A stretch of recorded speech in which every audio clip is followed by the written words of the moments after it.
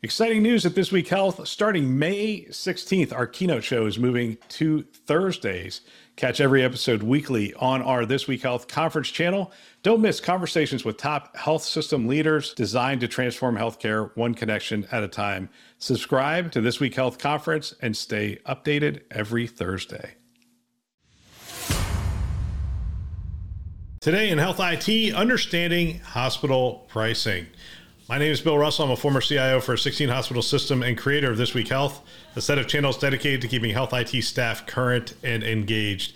We want to thank our show sponsors who are investing in developing the next generation of health leaders, SureTest and Artisight. Check them out at thisweekhealth.com/today. Having a child with cancer is one of the most painful and difficult situations a family can face. In 2023, to celebrate 5 years at This Week Health, we are working to give back. We are partnering with Alex's Lemonade Stand all year long. We have a goal to raise $50,000 from our community, and we are already up over $40,000 for the year. We ask you to join us. Hit our website in the top right-hand corner. You're going to see a logo for the Lemonade Stand. Click on that to give today.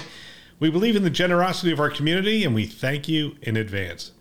Now, I know I promised not to talk about economics and to focus on technology, but I saw this article, and I learned so much from it that I thought this is an important topic to continue to dive into, and it is the top 10 hidden facts about hospital prices. And this is somebody I had on the show a little while back. It's Dr. Eric Bricker, who has been, he was a trained, graduated with honors from University of Illinois College of Medicine, completed his residency at Johns Hopkins in Baltimore, former co-founder, chief medical officer at Compass Professional Health Services.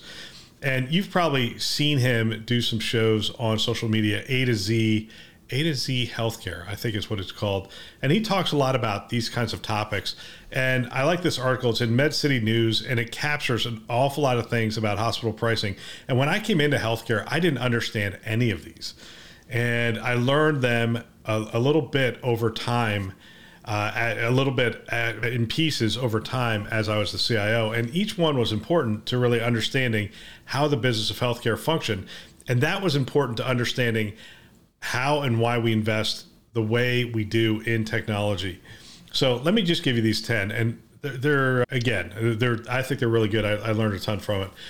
Number one, hospital cross-subsidization. Hospitals are paid much less by Medicare and Medicaid from the government than by commercial insurance companies. I think we all know that. Hospitals cannot raise prices to the government, but they can to insurance companies. Therefore, hospitals constantly raise prices to health insurance companies to cross-subsidize. That is, make up for the lower prices that they are paid by Medicare and Medicaid. We used to talk about this a fair amount. We had this concept of make a bunch of money on commercial insurance, break even on Medicare, and lose as little money as possible on Medicaid, because we lost money on Medicaid. And the thought was, at some point, we need to drive the cost of delivery down far enough so that we actually make money on Medicare. And that was one of the goals. In hospital cross-subsidization talks about that idea that you lose money on Medicaid. If you're lucky, you break even on Medicare, although a lot of hospitals, most hospitals do not. And then you make all of your money on commercial insurance. So as I'm saying some of these things, some things that are going on at your health system are going to crystallize. You're going to go, oh, that's why that happens. All right, let me keep going. Number two, hospital accounting. The vast majority of hospitals in America do not know what it costs them to deliver each particular medical service. Gallbladder surgery, a single MRI of the brain, heart catheterization. A hospital does not know what each of these costs. The reason is because most hospitals in America do not perform activity-based accounting. And we talked a bunch about this with Rob DiMache, former CFO for UPMC. Hospitals do not know how much everything costs. And it says the majority of the costs of the hospital are labor. Therefore, in order to measure the cost of service, the amount of time each doctor, nurse, or technician spends on care must be measured. Most hospitals do not measure that time spent on each activity and accordingly do not know what each of these services cost. However, I will say, when Rob and I talked about this, we really, the thing we identified was those systems that do understand what their costs are will have a significant competitive advantage. And so he was highly encouraging people in health systems to understand their costs of delivering care. And it gives you a whole host of new information to determine which areas of care are profitable and not profitable, which service lines are profitable, not profitable, which buildings are profitable, not profitable, which communities are profitable, not profitable. And it can help you to make decisions on how to approach it. Every other business in the world functions this way. What's profitable, what's not profitable. You might say, well, hospitals shouldn't run like a business. Well, hospitals do run like a business because no money, no mission. And it's talked about all the time that there has to be a profit center. And we're seeing that more and more as more and more health systems struggle. Number 3, complex patient care financial impact. Highly complex patient care, such as intensive care unit, complex surgeries like coronary artery bypass grafts, make up a majority of the hospital's own costs. However, these costs are generated by a relatively small percentage of the hospital's patients. Approximately 80% of the hospital's costs are generated caring for 20% of the patients. This fact exists in many organizations that is referred to as the Pareto principle. It's, by the way, the Pareto principle is just a common concept, 80-20. 80% of your costs come from 20% of your patients, but the same thing's true in most businesses. We talk about it in other industries as well, that 80% of your profit comes from 20% of your clients, so forth and so on. So the Pareto principle is pretty common in business, but he's saying that is a significant portion of your cost in healthcare is only generated by 20%, the patients that you care for. Number 4, hospital billing. A hospital never expects to be paid in full for the initial bill. Rather, the price on the initial bill that is sent to the insurance company is discounted based on the prior negotiation between the hospital and each health insurance company. The amount the health insurance company pays the hospital is called the allowed amount. The allowed amount can be as much as 90% less than the billed charges. Isn't that amazing? For example, a hospital may bill the health insurance company $250 for a basic blood test and it only be paid $25. Over time, hospitals have continued to increase the bill in order to increase the paid amount. This process is why hospital bills for a short emergency room visit can be $8,000 or more. The hospital never expects to be paid $8,000. They just keep raising the bill in hopes of being paid more by the insurance company.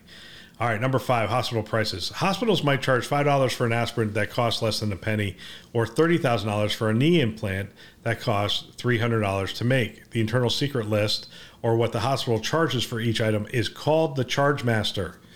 The prices on the charge master are set using a process called strategic rate setting, or strategic pricing. Strategic pricing looks at how much of a discount the hospital has agreed to give the insurance company and then overcharges for each item in order to negate the decreased reimbursement of the discount. It's the equivalent of marking the price up 100% so that the hospital can offer at a 50% discount. You get that? So it's a negotiated rate before the year starts. There's a certain price. And then what they do is say, all right, that's all they're going to pay. Therefore, we have to charge this amount. They will discount it to this and get to what we want to make for those services. That's what the charge master is all about. And that's what strategic pricing is all about. Number 6, hospital insurance networks. When a hospital agrees to give an insurance company a discount, the insurance company in return includes the hospital in their network. However, there are additional strings attached. The hospital might require the insurance company to never let its members know that the discounted hospital prices are in advance. The hospital might also require the insurance company to include all the doctors that practice at the hospital in the network as well, even if the insurance company would want to exclude some outlier doctors that have poor quality metrics. That is an absolute true statement. There are, the physicians do not allow the lower performing physicians to be cut out of the network, because that would essentially put them out of business. And so they act as a group, and you either do business with the group or you don't do business with the group. So there's a chance you're going to a really prestigious and well thought of group, but you're seeing somebody with poor quality metrics because they are a part of that group. It just happens. And so it's important to do the research on that. Number 7, patient referrals. Referring patients from one doctor to another is one of the main ways a hospital grows their patient volume. Accordingly, hospitals monitor doctor referrals closely and may put rules on doctors that they employ regarding their referrals. For example, a hospital might require a primary care physician they employ to only refer to specialists that practice at the same hospital. This absolutely is part of the process, and it's what leads to a concept called leakage. And you want to make sure that your referrals happen within your network and within your hospital system. That is how you grow your volumes. Number 8, future sources of hospital revenue. More and more hospitals revenue come from outpatient tests and procedures. Outpatient means the patient has a test and the procedure, then goes home the same day. The problem is that the hospitals charge much more for outpatient procedures compared to an independent doctor's office. For example, an ultrasound of a heart is called an echocardiogram. An echocardiogram performed at a hospital might cost $600, whereas the same echocardiogram performed at the doctor's office might only cost $250. In fact, some hospitals are even buying doctors' practices and then saying the doctor's office is part of the hospital. That's absolutely happening as well. We've seen that. Number 9, certificate of needs law explained. In dozens of states, hospital systems must obtain approval from the state government in order to build a new hospital. That approval is called the certificate of need. The problem is that if a town only has one hospital, then it has a local monopoly and can charge very high prices. If a competing hospital wanted to open in the same town, it might be denied permission by the state government because existing hospitals lobby to prevent competition. And every hospital system in the country has lobbyists in the state and at the federal level. Number 10, I should say almost every integrated delivery network has lobbyists. If not, they are part of groups that are lobbying as well. Number 10, hospital charity care.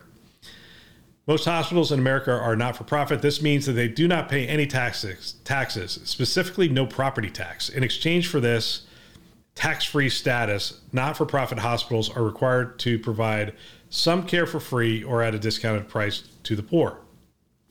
The problem is many hospitals make their charity care application process hidden and very complicated. This strategy allows the hospital to reap the reward of not paying taxes while not keeping up their end of the bargain. Clearly a little cynicism in that last statement, but yeah, I would challenge you to do research on hospital charity care, see what that charity care is, where that's coming from. It is kind of opaque, to say the least. So there you have it. Top 10 list about hospital pricing and how it works. You have hospital cross-subsidization, hospital accounting, not knowing what it costs for each individual procedure, complex patient care financial impact, that's the 80-20 rule, hospital billing, that is inflating the price in order to get the price that you want. Let's see, maybe I got that one wrong. Let's see, hospital never expects to get paid in full. Their allowed amount, yes, they increase it. Hospital prices might charge $5 for an aspirin.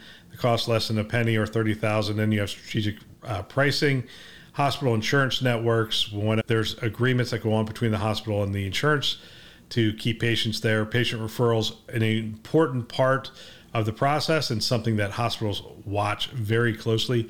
Future source of hospital revenue. More and more hospitals, revenue comes from outpatient tests and procedures that can be done a lot cheaper in the doctor's office, and some hospitals are buying those doctor's offices. Certificate of needs law, meaning that a monopoly may continue because of lobbying, and hospital charity care is opaque. You know, it's interesting to talk about the economics of healthcare. I think it's important to really understand, because a lot of people sit there and go, I don't understand. Why aren't we investing more in the clinician experience? Why are we investing more in this? Why are we investing over here and not over here? A lot of times I will tell people, follow the money. When you follow the money, you will understand why things are happening. And in the case of hospital and healthcare, you can follow the money. And in a lot of cases, it will explain the behavior of the health system. All right, that's all for today. If you know of someone that might benefit from our channel, please forward them a note. They can subscribe on our website, thisweekhealth.com, or wherever you listen to podcasts, Apple, Google, Overcast, Spotify, Stitcher, and a whole bunch of others. We want to thank our channel sponsors who are investing in our mission to develop the next generation of health leaders, SureTest and Artisight. Check them out at thisweekhealth.com/today. Thanks for listening. That's all for now.